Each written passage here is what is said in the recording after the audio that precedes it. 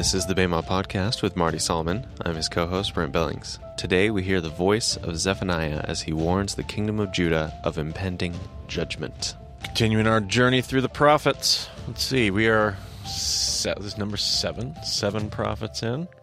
We had 4 pre-Syrian prophets. We had a couple of Syrian prophets, Jonah and Nahum. So we walked through that period of history before anything was going wrong. Pre-Assyrian period. We, everything's going great. Adding house to house, field to field. Great economy. Everything going wonderful, or at least so it seems. And God starts sending warning. This isn't going well because you're building all of this, not just wealth, but you're building all of this security and all of this empire on the backs of people. And God says, this upsets me. And so he sends 4 pre-Assyrian prophets to speak warning to his people. Sends 2 to Israel. What was the first one we looked at, Brent? The first prophet? Yes. That would be Amos. Amos. What was his image? He said every prophet had an image that carries the day. What was his image? Well, plumb line and or ripe fruit. Okay, so we got a basket of ripe fruit. We got a plumb line. And Amos is big, just really straightforward for him. You take advantage of the poor. You are building this wonderful world of yours. You're building all this security, this comfort, this luxury, this leisure, all of your greed. You're taking advantage of the marginalized. You're taking advantage of the people on the outside. And this is not good. And as we've been wandering through here, Marty has created kind of a false dichotomy. We're trying to pick between source A and source B. And really it's a false choice. But just for the sake of critical thinking as we wander through the prophets, I suggested that I know when I was taught about the prophets, I was really given a really heavy dose of idolatry. Their problem was they were worshiping the wrong gods. And so I said, I want to keep my eye open for that. I want to see if this is really about idolatry or if this is about people. And so Amos was pretty straightforward. Yes, we have an injustice problem, we said. And then next prophet was what, Brent? Hosea. These are the 2 guys that God sent to which group? To Israel. To Israel. And Hosea had the image of? A prostitute. He marries Gomer, and his life tells a story, living theater, if you will. And that one was kind of a little bit more source A, because it was a little bit more like, you betrayed me, God says. That definitely had ramifications on the way we treat people. But the thrust of that prophet is not so much source B as it is source A. God's saying, I'm your lover. I'm the God you're supposed to have a covenant relationship with, and you have prostituted yourselves to other gods. And then we had 2 prophets to Judah. First prophet to Judah, Brent? We had Micah. What was his image? The image of a judge. Like God was coming to judge his people. And so Judah also got a warning. And Micah laid it out. Micah had some things to say about idols, but Micah also had a lot of things to say about justice. And the 2 kind of got blended together. And that's where we kind of pointed out we really have ourselves a false choice here, a false dichotomy I've set up. Because the one plays into the other and the other plays into the one.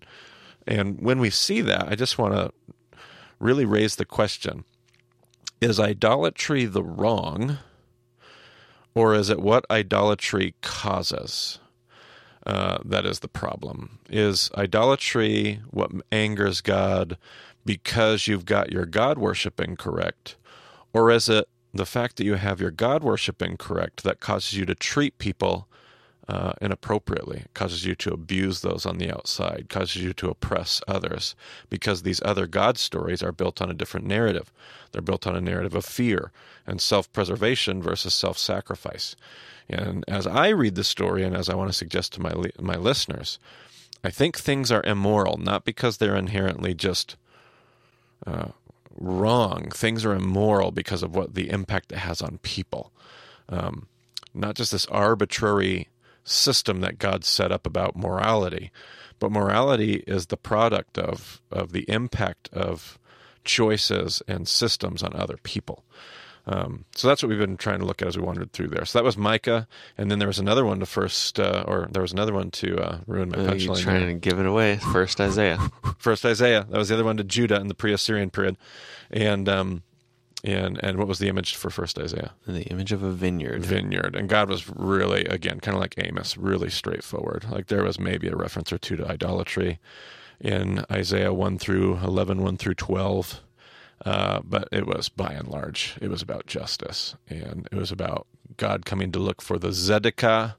And what did he find instead? Zedekiah. And so that was a pre-Assyrian. Now, we also learned in the pre-Assyrian time period that it's not all hopeless, because in fact you can listen to the warnings and you can change your ways, and it does matter, right? Certainly. Okay, we had a king in Judah. His name was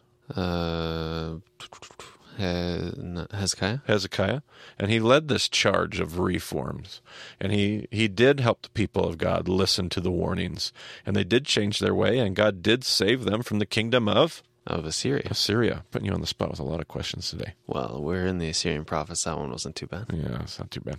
I always want to, whenever we're talking about Hezekiah, I always want to say Jeroboam or something. Yeah. So we moved from there into the Assyrian time period because Assyria did end up coming, just like God said that they would. And Israel seemed to have a hard time repenting, and so they felt the consequences of those decisions. And Judah, they, at that point in time, tried their best to repent and change their ways, and God rescued them from the Assyrians. And it was...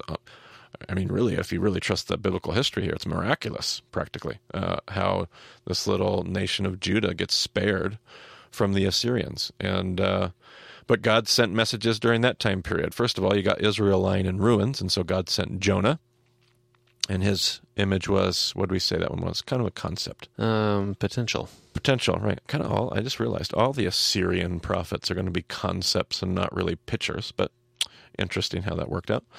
Jonah was about potential. He had a contemporary, Nahum, and what was his image? Dean, which we said was to judge, or to justice rather, in the retributive way. Right, because most of biblical justice that we've been talking about is the word mishpat. We even had that in the Hosea passage that we've memorized now. Vereshtik le'olam, vereshtik libzadek uva mishpat. I will betroth you to myself in righteousness and in justice. So we're usually talking about mishpat justice, which is not retributive, but distributive. Putting everything right in its right place. Right, it's restorative justice. But Deen is what Nahum speaks of, because sometimes restorative justice does entail some form of retributive justice. Something has to be stopped. Something has to be ended in order for restoration to happen. And that's what we see in Nahum. So for all of Israel who listens to the message of Jonah and thinks, great, so God's not going to do anything about our enemies. On the other hand, they hold the prophet Nahum, and they learn that, no, God is in fact going to do something about evil. He is going to do something about evil in the world. At the same time, Judah, Brent, have they been flying high? Well, they're ready for their next round of warning. Yeah, they have kind of fallen apart since the days of Hezekiah. Ammon and Manasseh come after him, and they just, this story heads south in a hurry. And so God sends them 2 more prophets, 2 more words of warning to let them know, hey, God might have stayed his hand the last time, but if we really can't hold this thing together, don't think God's going to save you forever. And so we pick up there. We got 2 prophets we're going to go through. Today we're going to talk about Zephaniah. So let's talk about his image first before we jump in here. No presentation today. All the presentation you need is to grab that trusty old Bible of yours. We're going to read through the whole 1.5-page prophet of Zephaniah. The whole thing, we will. I shouldn't say that, about 2.5. Almost 3 pages. Zephaniah, let's talk about his image first and get that out of the way. It's, again, not really an image as much as it is a concept, just like potential, just like Deen. For Zephaniah, our word is going to be another Hebrew word. It's going to be the word shuvah. And shuvah is a word that when you translate it comes out repent. That's one of those Christian words that we have so much baggage and stigma that surrounds the idea of repent, that we really don't even think about what the word even means to begin with. So unpacking that a little bit might be a little helpful. The word repent means to, can you remember, Brent? What does it mean? To return. Return. A lot of people will say turn, which isn't incorrect at all. In fact, the root word of teshuva, shuva or shuv, is to turn. I remember a lot of people, including my teacher, explaining shuvah, repent, as to make a U-turn, which is even better than to turn. Some people just say to turn. It's not necessarily incorrect, but I definitely think it's incomplete. To make a U-turn is better, but really to understand the word and its true etymology and its true usage in biblical Hebrew is to understand the idea of just what you said, to return, which I love that, because when we say repent, we're often telling people, you're a lousy sinner, change the way you are and become righteous.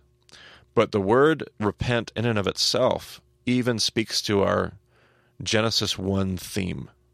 Because we said that all of creation was what, Brent? Was good. Good. Like our reference point is not utter depravity. Our starting point, the essence of this creation is not brokenness.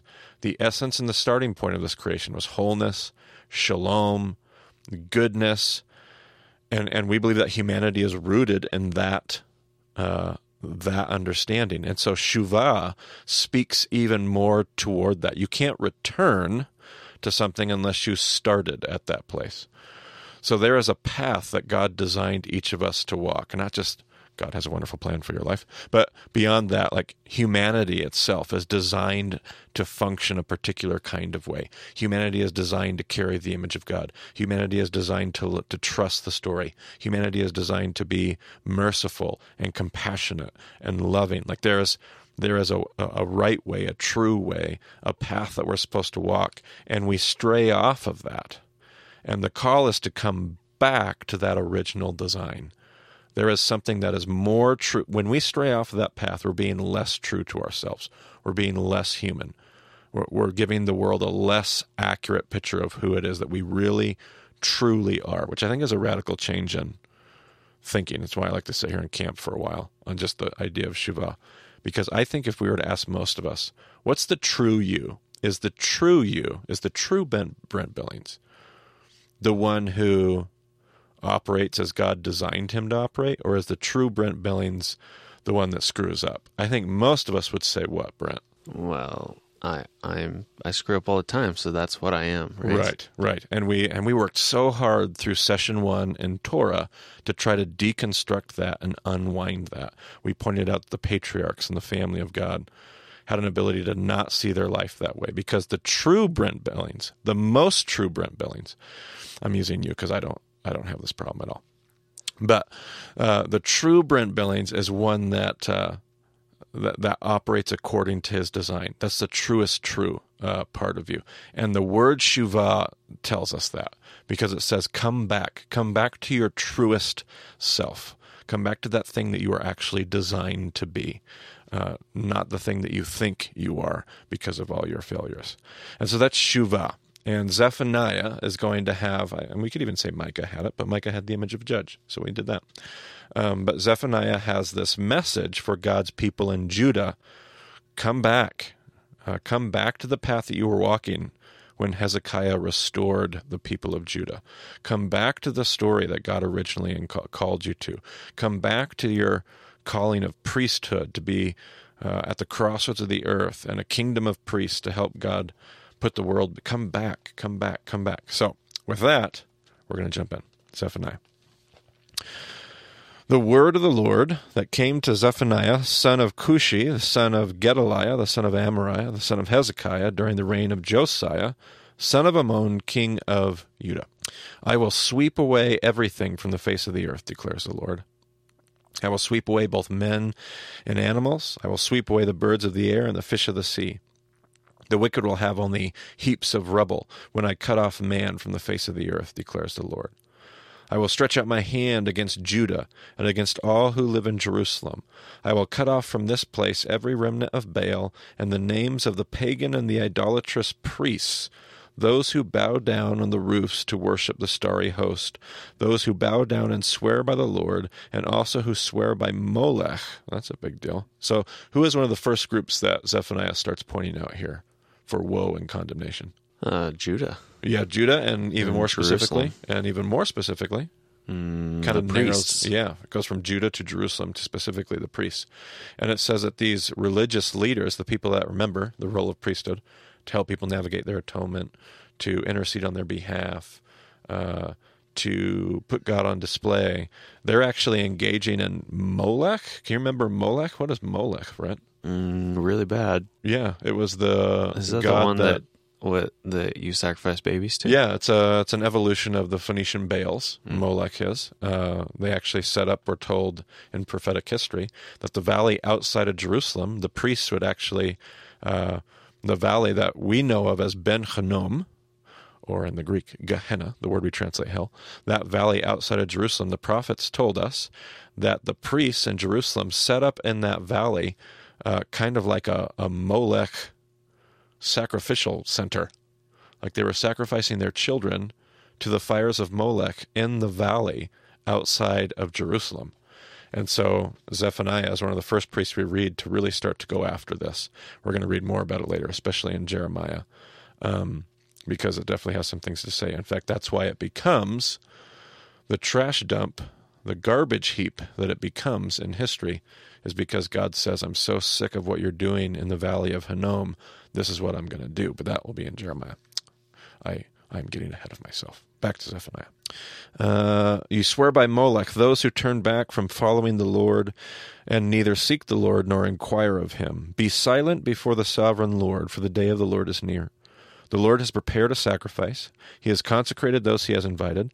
On the day of the Lord's sacrifice, I will punish the princes and the king's sons and all those clad in foreign clothes. On that day I will punish all who avoid stepping on the threshold, who fill the temple of their gods with violence and deceit. Okay, so in that little intro there, we definitely had both source A and source B. There's definitely chatter about idolatry, without a doubt.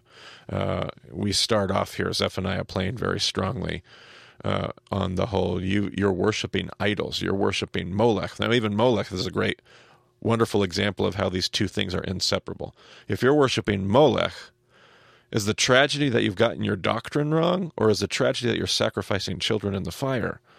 That's a wonderful example how the two, you can't pull the two apart. Well, and even then, I think most people would say there's a weightier situation there. Yeah, absolutely. Absolutely. See, I'm in verse 10. On that day, declares the Lord, in verse 9 there, the reason I brought that up is the violence and deceit. That's definitely source B. So this idolatry gets mixed with violence and deceit, and this is the larger conversation going on here. Verse 10, on that day, declares the Lord, a cry will go up from the fish gate, wailing from the new quarter, and with a loud crash from the hills, wail, you who live in the market district. All you merchants will be wiped out. All who trade with silver will be ruined.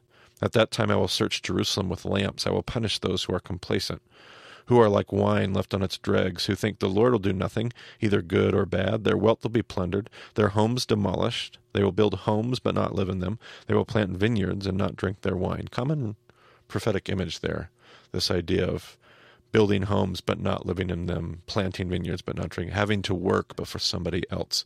Interesting, because as they've built empire, that's what the foreigners are doing for them. They're working but not enjoying the fruit of their labor.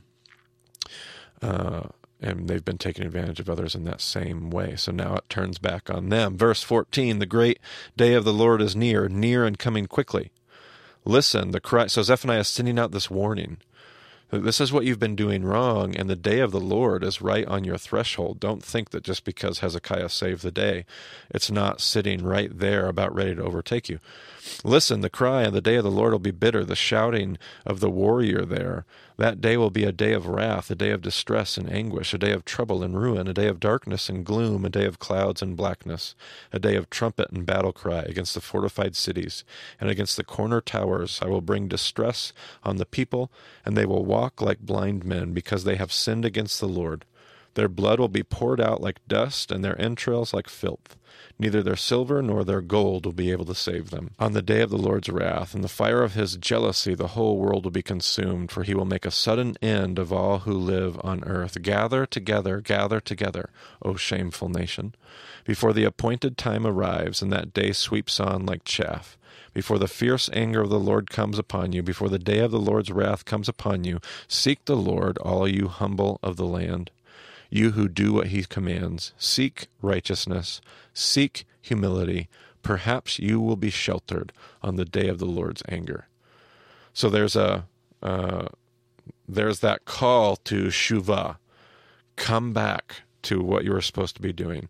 And Zephaniah seems to say, boy, I tell you, we're headed down a really destructive road, and destruction just lies on our doorstep, a day of wrath and destruction, a day of punishment. But for all of you who want to live rightly, boy, seek humility, seek justice, and maybe, just maybe, you won't have to endure. It's this call. Make sure you come back home to your original design. But now Zephaniah is going to turn his attention. That was kind of the initial warning.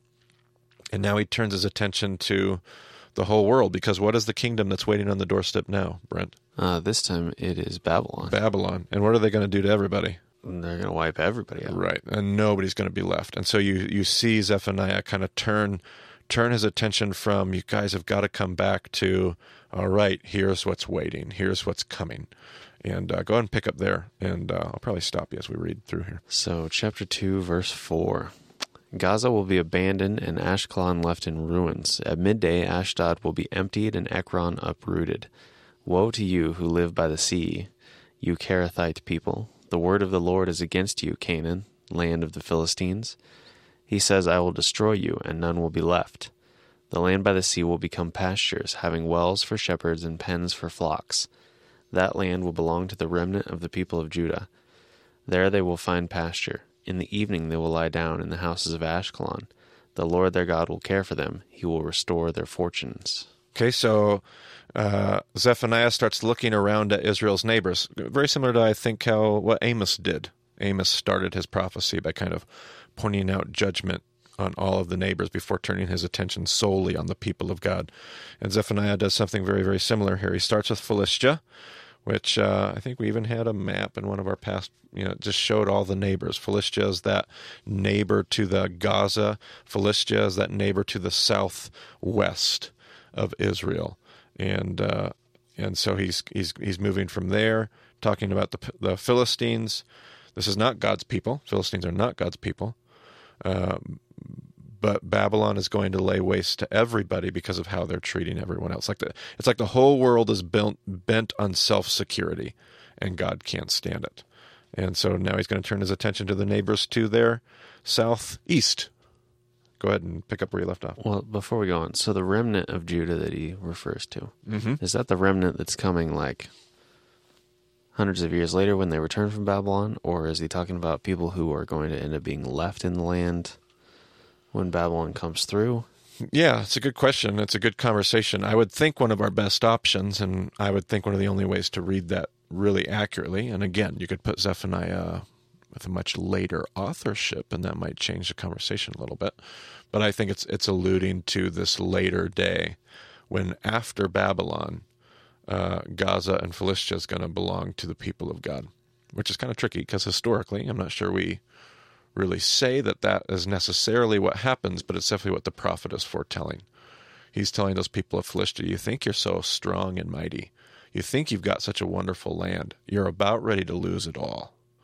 But yeah, I think that remnant is going to be that later historical remnant of the people of God that aren't there yet in the book of Zephaniah. All right, verse 8. I have heard the insults of Moab and the taunts of the Ammonites, who insulted my people and made threats against their land. Therefore, as surely as I live, declares the Lord Almighty, the God of Israel, surely Moab will become like Sodom, the Ammonites like Gomorrah, a place of weeds and salt pits, a wasteland forever. The remnant of my people will plunder them. The survivors of my nation will inherit their land. This is what they will get in return for their pride, for insulting and mocking the people of the Lord Almighty. The Lord will be awesome to them when he destroys all the gods of the earth. Distant nations will bow down to him, all of them in their own lands. You Cushites too will be slain by my sword. All right, so here Zephaniah goes, and he's just pointing out these neighbors, points out Philistia, points out Moab, points out Ammon, points out Cush. And one of the things as we go through here that I love to point out is if this were truly just source A, if the issue here was purely about idolatry, condemning the pagan nations is really easy because they all worship the wrong gods. Like if that's the sole issue here, as God condemns all these pagan nations, it should be, well, woe to you, Gaza, because you have the wrong God. And woe to you, Moab, because you have the wrong God. And woe to you, but that's not what God talks about. God talks about pride. God talks about haughtiness. God talks about the way they take care of, or the way they don't take care of other people. They take advantage of other people, plunder, fortunes, building their empires, their wealth on the backs of other people. And so even as we look at the neighbors, it seems that God's concern, even with the pagan nations, is the same concern that he has with his own people. And it's not what their God worship is. It's what they do to others. That's the problem. Go ahead and keep going. He will stretch out his hand against the north and destroy Assyria, leaving Nineveh utterly desolate and dry as the desert. Flocks and herds will lie down there, creatures of every kind. The desert owl and the screech owl will roost on her columns. Their hooting will echo through the windows, rubble will fill the doorways, the beams of cedar will be exposed. This is the city of revelry that lived in safety. She said to herself, I am the one, and there is none besides me. What a ruin she has become, a lair for wild beasts. All who pass by her scoff and shake their fists. So Zephaniah definitely is just saying there's nobody that's going to escape this. Babylon is coming. You can hear it in the distance. And everybody is going to end up falling to this new threat. Philistia is going to fall. Moab is going to fall. Ammon's going to fall. Cush is going to fall. Assyria is even going to fall. The once mighty Assyria that came sweeping through the land. Yep. And Zephaniah says, boy, you guys don't even know what's coming. Or maybe you do. Maybe you have a sense, and Zephaniah just says it. But there's also going to be that same group that gets swept up in it that we started with, and that's going to be the people of who, Brent? The people of Israel? Yeah, or more appropriately, maybe. Israel's now been conquered and destroyed. Yeah. So people of Judah. Judah. Right? People of Judah. Southern kingdom, right? Right. Northern kingdom is no more. So the people of Judah are on the list too. They're not going to escape. They're just going to be like Assyria. They're just going to be like Cush. They're just going to be like Moab and Ammon and Philistia. They're right in the middle of everything. They're right in the middle of everything. Now, we've also seen you can be right in the middle of everything. You can shuvah, and you can actually be saved. But that's not going to be the case. Go ahead and keep reading. Zephaniah hopes it will be the case, though. Listen to this. Woe to the city of oppressors, rebellious and defiled. She obeys no one. She accepts no correction. She does not trust in the Lord. She does not draw near to her God. Her officials within her are roaring lions. Her rulers are evening wolves, who leave nothing for the morning. Her prophets are unprincipled. They are treacherous people. Her priests profane the sanctuary and do violence to the law. The Lord within her is righteous. He does no wrong. Morning by morning he dispenses his justice, and every new day he does not fail. Yet the unrighteous know no shame. So there's this condemnation of the people of Judah, particularly the city of Jerusalem, the leadership of the people of Judah, and Zephaniah says that they're just as bad as anybody around them. And the problem here is that the Lord that they serve, the Lord God, is a God who cares about justice and righteousness. And so he's going to do something. Go ahead and keep going. I have destroyed nations. Their strongholds are demolished. I have left their streets deserted, with no one passing through. Their cities are laid waste. They are deserted and empty. Of Jerusalem I thought, surely you will fear me and accept correction. Then her place of refuge would not be destroyed, nor all my punishments come upon her. Okay, so now God says, well, so I laid waste to all the nations. Like God says, I thought for sure that my own people would see this, and they would shuvah. They would, obviously. Come on, don't you know who I am? Don't you know what I'm about? Don't you know? So I'll do my thing. My people will see it, and they'll understand. But that's not what happens. Go ahead and keep going. But they were still eager to act corruptly in all they did. Therefore wait for me, declares the Lord, for the day I will stand up to testify. I have decided to assemble the nations, to gather the kingdoms, and to pour out my wrath on them, all my fierce anger. The whole world will be consumed by the fire of my jealous anger. Then I will purify the lips of the peoples, that all of them may call on the name of the Lord and serve him shoulder to shoulder. Okay, so God's assertion is, I'm going to pour out wrath, and I'm doing this because that is the process that's going to help purify my people. That is the process that's going to get us back on track in the story. I really like Zephaniah because it's poetic. It's got prophetic hyperbole in it.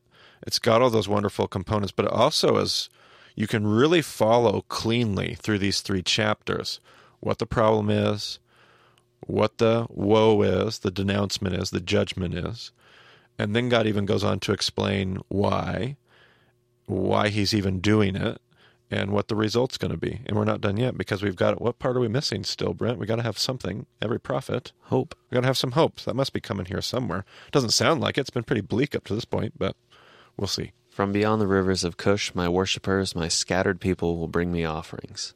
On that day you, Jerusalem, will not be put to shame for all the wrongs you have done to me, because I will remove from you your arrogant boasters. Never again will you be haughty on my holy hill.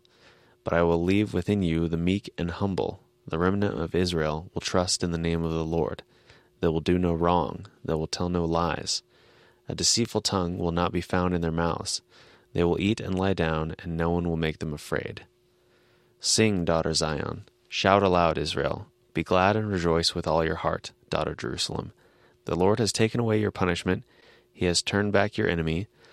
The Lord, the King of Israel, is with you. Never again will you fear any harm. On that day they will say to Jerusalem, do not fear, Zion. Do not let your hands hang limp.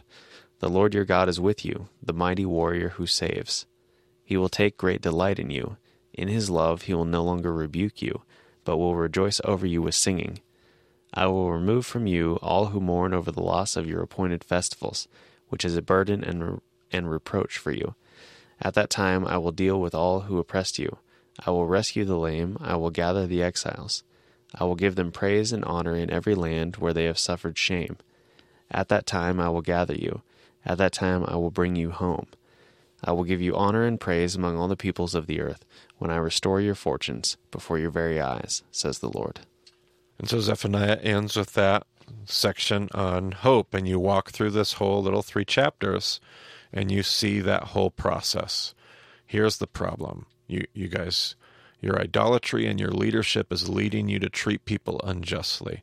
And I hope that you repent and come back to your senses, because what waits, chapter 2, what waits on your doorstep is judgment. And it's going to fall on Philistia, and it's going to fall on Moab, and it's going to fall on Ammon, and it's going to fall on Cush, and it's going to fall on even Assyria, and it's going to fall on you. And I thought that if I had it fall on all those other nations that you would repent. But you're not going to, and so I'm going to use this destruction, and I'm going to use this judgment to purge and purify who you are, because what waits on the other side of this, and this is so important to me, is all of this hope, all of this restoration, my people remembering the plot of the story. The prophets are not just books of depressive woe. I say that right before next week when we do 2nd Isaiah, one of the most depressing sections of the prophets. But it's not all just darkness. It's darkness that has a redemptive purpose to it. Yes, there's destruction. Yes, God's going to make all things right. But he is going to make all things right, and it is going to be for a purpose. And so Zephaniah ends up being a short little prophet that I just love. You get to see the whole process at work in the book. So, thinking about that part where they're seeing the other nations fall around them, like being in Israel and seeing how close everything is together, I can imagine, if not directly, they at least have people on the lookout who are watching the armies of Babylon literally sweep through the land. Absolutely. Like, here it comes. Absolutely. And yet they... Yeah, we're going to see later in the next section of prophets, they stand and fight, even as Jeremiah says, don't fight. This is not going to end well for you. Like, the gavel has been slammed. It's too late. At that point, it's going to be too late for repentance. It's too late for shuvah. Don't try to resist this. And they're still going to resist, which is funny to think about. But at the same time, I guess if I had all of these crazy stories, the book of Joshua, the book of Judges in my history, maybe I would think, yeah, strong dose of patriotism, strong dose of all that stuff that they probably carry with them, like a lot of us carry with us. I can imagine them saying, not us. Maybe Assyria, that makes sense. Maybe Cush, maybe Moab, of course, but not us. And it's going to be a hard thing for them to come to grips with. But you're right, it's so close. It's not like they don't know what's happening all around them. But that's the history. All right. Well, if you live on the Palouse, join us for discussion groups in Moscow on Tuesday or in Pullman on Wednesday. You can get a hold of Marty on Twitter at Marty Solomon. You can find me at EIBCB. Of course, you can find cool links and other stuff from Marty on our Bema Discipleship Facebook page. And you can find more details about the show at BemaDiscipleship.com. Thanks for joining us on the Bema Podcast, and we'll talk to you again soon.